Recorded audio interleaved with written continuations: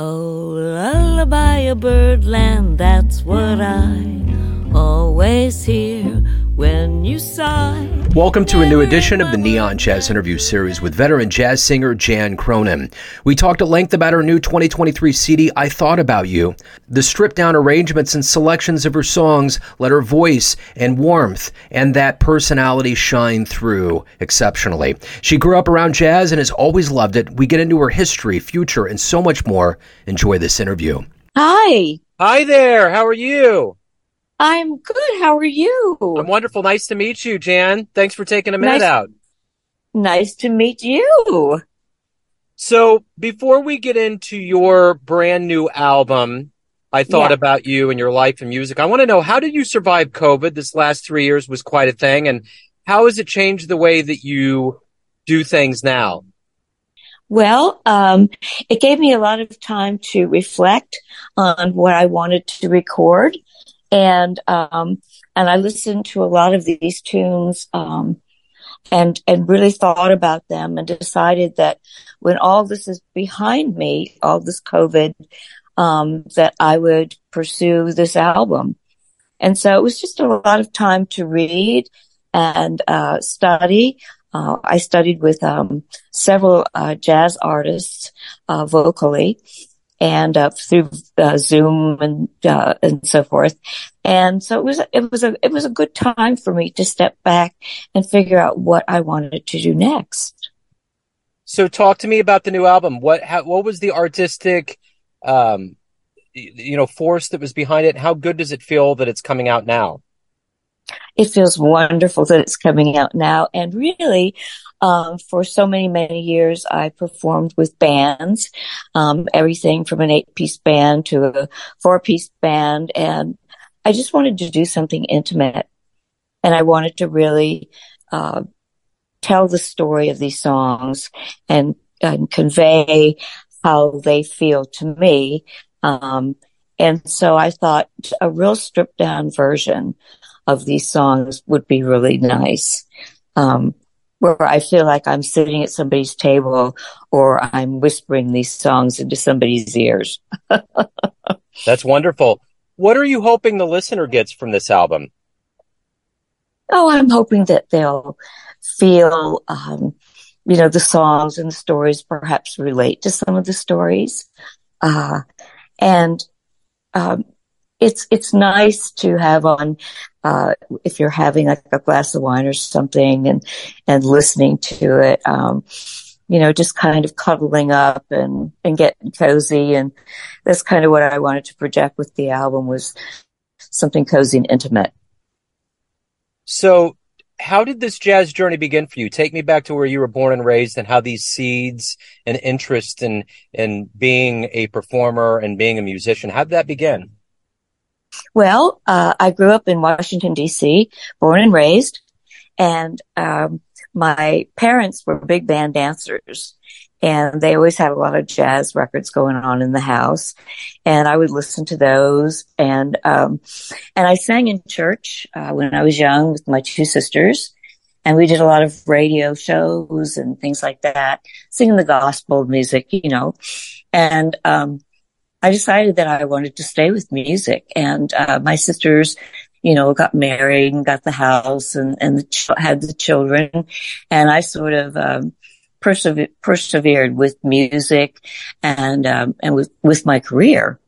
So in Washington D.C., I used to hang out at some of the jazz clubs, and some of my friends were jazz instrumentalists, and one of my friends wrote for Downbeat magazine, and he would let me tag along on his interviews. So I've met Elvin Jones, Max Roach, Tony Williams, Jack DeJohnette, and learned a lot through talking with them. And I also met Betty Carter hanging out at Blues Alley in Washington, D.C., and she's always been one of my favorite jazz vocalists, stylists.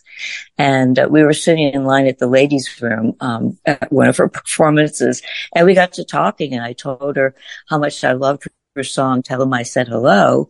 And she said, well, you ought to record that someday. So when my first record came out, I recorded Betty Carter's song.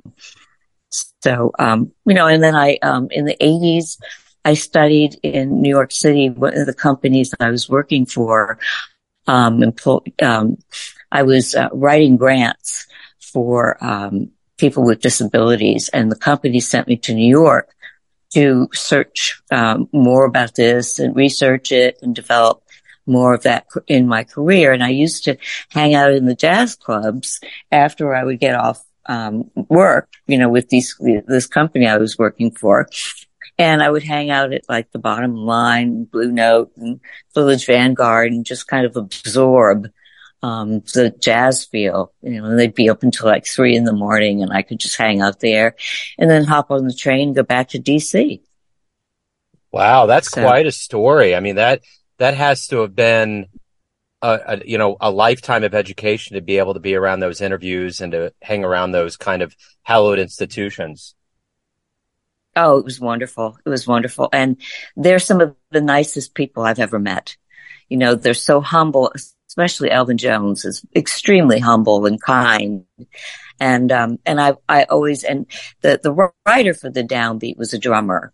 And so he wrote about Ming and so forth. And I learned a lot about the percussive things of jazz, through going to these interviews and being close to this friend of mine. So, it was an experience and an education.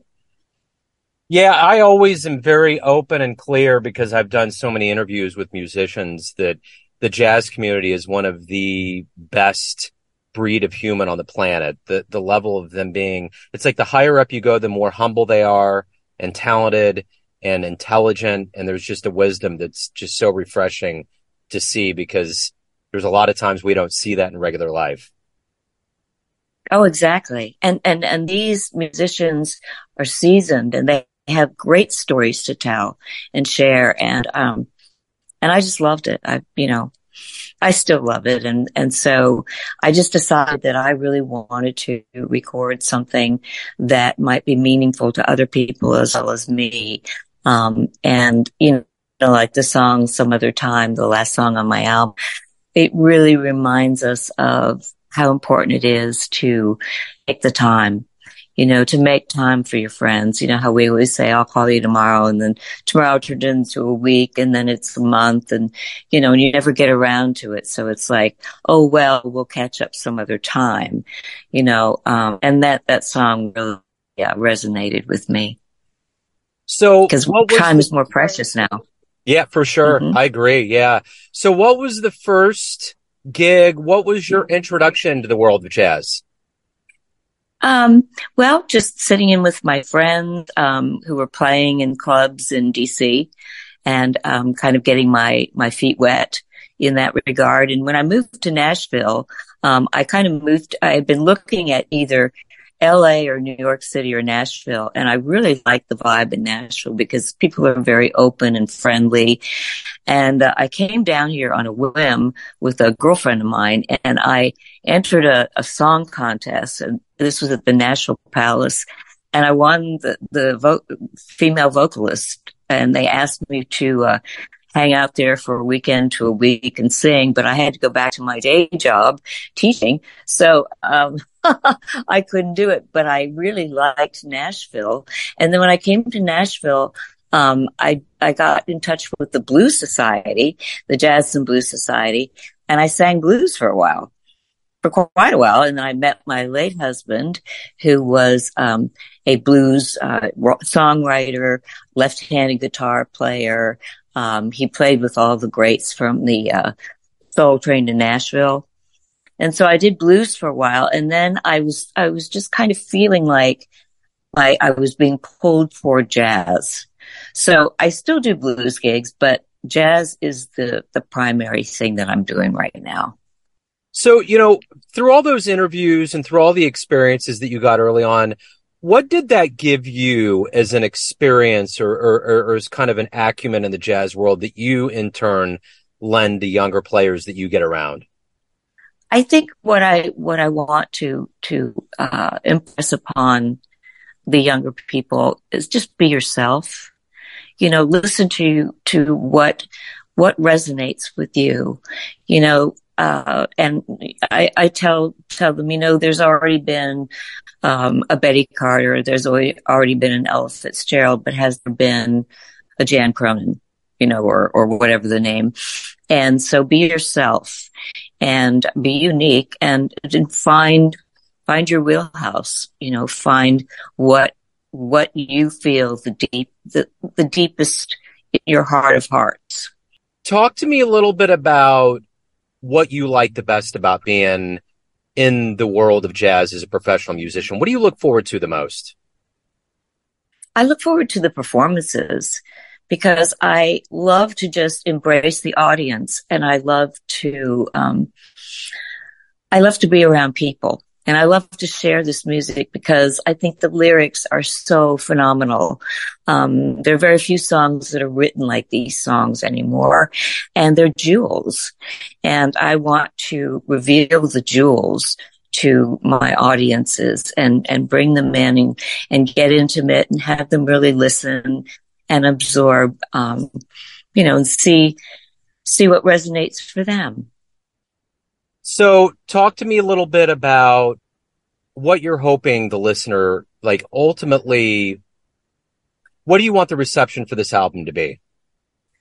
I would love for people to really listen to it with an open heart and really feel the stories in these songs and pursue the love of jazz and pursue the studying or the research, really get a feel for this beautiful music. I just want to share it. I just want people to listen and enjoy it, in whatever capacity they can. So talk to me a little bit about, you've been around a lot of big names, but if you could get into, let's say, a time machine and go back in time and see anybody live, who would you love to go back and see?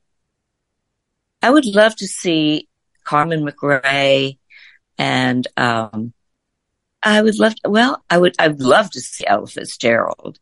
But I went to a lot of Betty Carter performances, and what I loved so much about her was that she would open her mouth to sing and you could almost drive a truck down her throat. She was so open and alive with her delivery, her deliveries and her performance, and so embracing of young artists and audiences.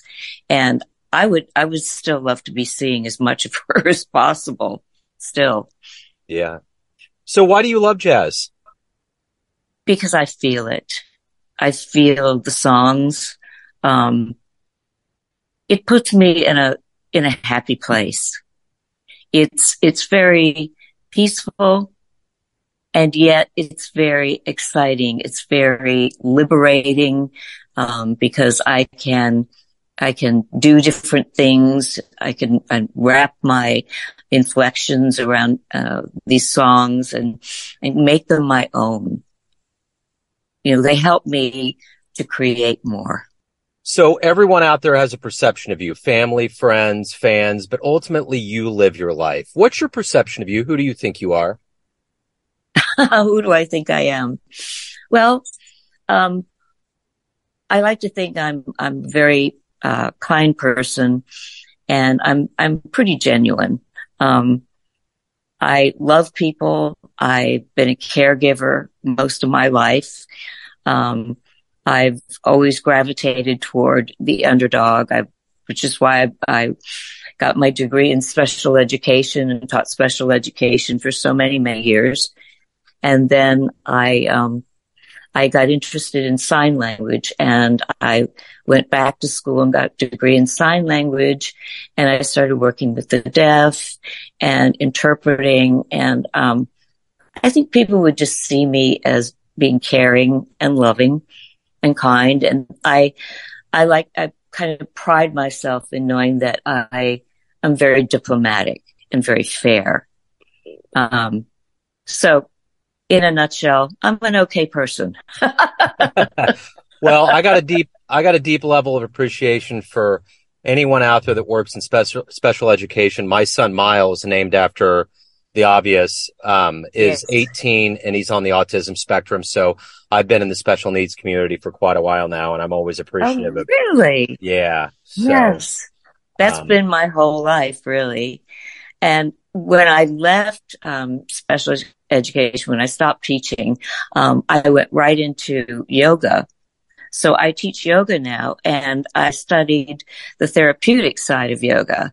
So now I teach therapeutic yoga to special needs children, and I teach it to the military. I teach seniors, people who think that they aren't able, but they are. I yeah. make it accessible to everyone. Yeah, I've always kind of been of the opinion with my son that, no matter what has been said about an aptitude level, I've always just, not pushed him, but I've always been like, let's do it. Let's ride a bike. Let's do this. Let's do Yeah, that. You got to get in there because the level of courage and integrity that these kids can get can overcome anything. absolutely. Absolutely. And they don't see themselves as any different from anybody else, Right. you know? And that's the beauty of it because they are different, but they're special and they have all kinds of talents and abilities to share with us that we can learn from. Yeah, there's a real savant nature that goes into it. I know Miles tends to be one that can just recognize, a certain color out of a whole bunch of, like Legos or something, or he's Yeah. really good with like remembering what people wore and things like that. There's just things that they can do that's in a whole different league. Yes. They're very detail oriented. Yeah. And it's beautiful because they help you recognize things that you normally wouldn't recognize or even think about, you Yeah. know? Yeah, I agree. Yeah. And having Miles in my life, like introduced me to this whole other part of the world that I never thought I just would have never seen before. And it's pretty stellar for sure. Yeah. A young man who, had autism, back in when I got my special education degree, uh, he always had his head down and I was always trying to get him to look up. And when I first started doing sign language, he was so in tune with that. Cause he had been using picture boards and things like that before we had the advanced technology.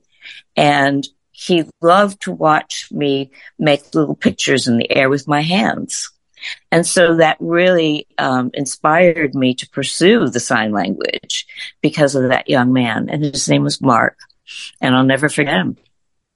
Yeah, Miles had to do sign language early on. They weren't sure. I mean, his speech took a long time, but I remember one time, we went out and had a babysitter take care of him and came home and his cheek was a little bruised and we were like, what's going on? And he was the babysitter and they didn't know sign language and he was putting his finger into his cheek saying that he wanted a piece of candy. And he did it Yeah, so sweet. long and so long and so hard that he put a bruise on his cheek. Oh my goodness. Yeah, it was wild. But Oh, yeah, that's so neat. yeah, Yeah. we did a lot of sign language with him, and we weren't sure if he was going to speak, and he Yeah. is now. I mean, he's at a point now where he just, yeah, he asks all kinds of questions. He's very inquisitive. He's wonderful. So Wonderful. How yeah, old is he? he's 18.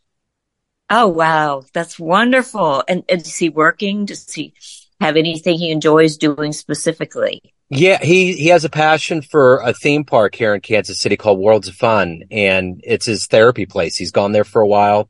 He's got a job there, and he's been working there, and he loves going out there. It's just, it's the place that just brings everything together for him. But yeah, he loves sports.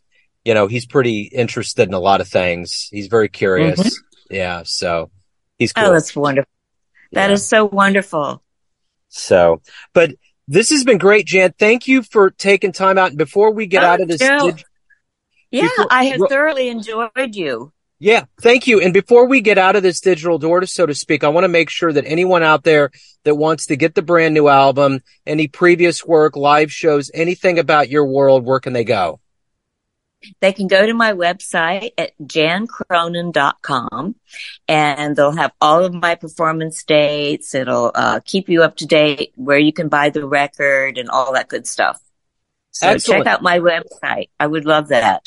Excellent, Jan. Hey, it's been great. Thank you again for taking time out. And like I said, it's so good that there's people out there that really do want to help the special needs world. I'm always very cognizant. I'm very involved with Miles and all of the aspects of his life. So I'm very cognizant. That's wonderful, Joe. And best of luck to your son. It sounds like he's going to do some wonderful things. Oh, yeah, I think so. Definitely. Yeah, he's got good parents. There. We're trying. That's the key. So, yeah, well, cool. It really is. Well, cool. Well, hey, thank you again. I appreciate it. Thank you, Joe. This has been wonderful. I really appreciate you. Thanks for listening and tuning in to another Neon Jazz interview, where we give you a bit of insight into the finest singers in New York, LA, Kansas City, and spots all over the globe, giving fans all that jazz. Thanks to Jan for her time, energy, and cool. If you want to hear more Neon Jazz interviews, you can find us on Spotify and Apple Podcasts. Subscribe to us at YouTube, and for everything Neon Jazz, go to theneonjazz.blogspot.com.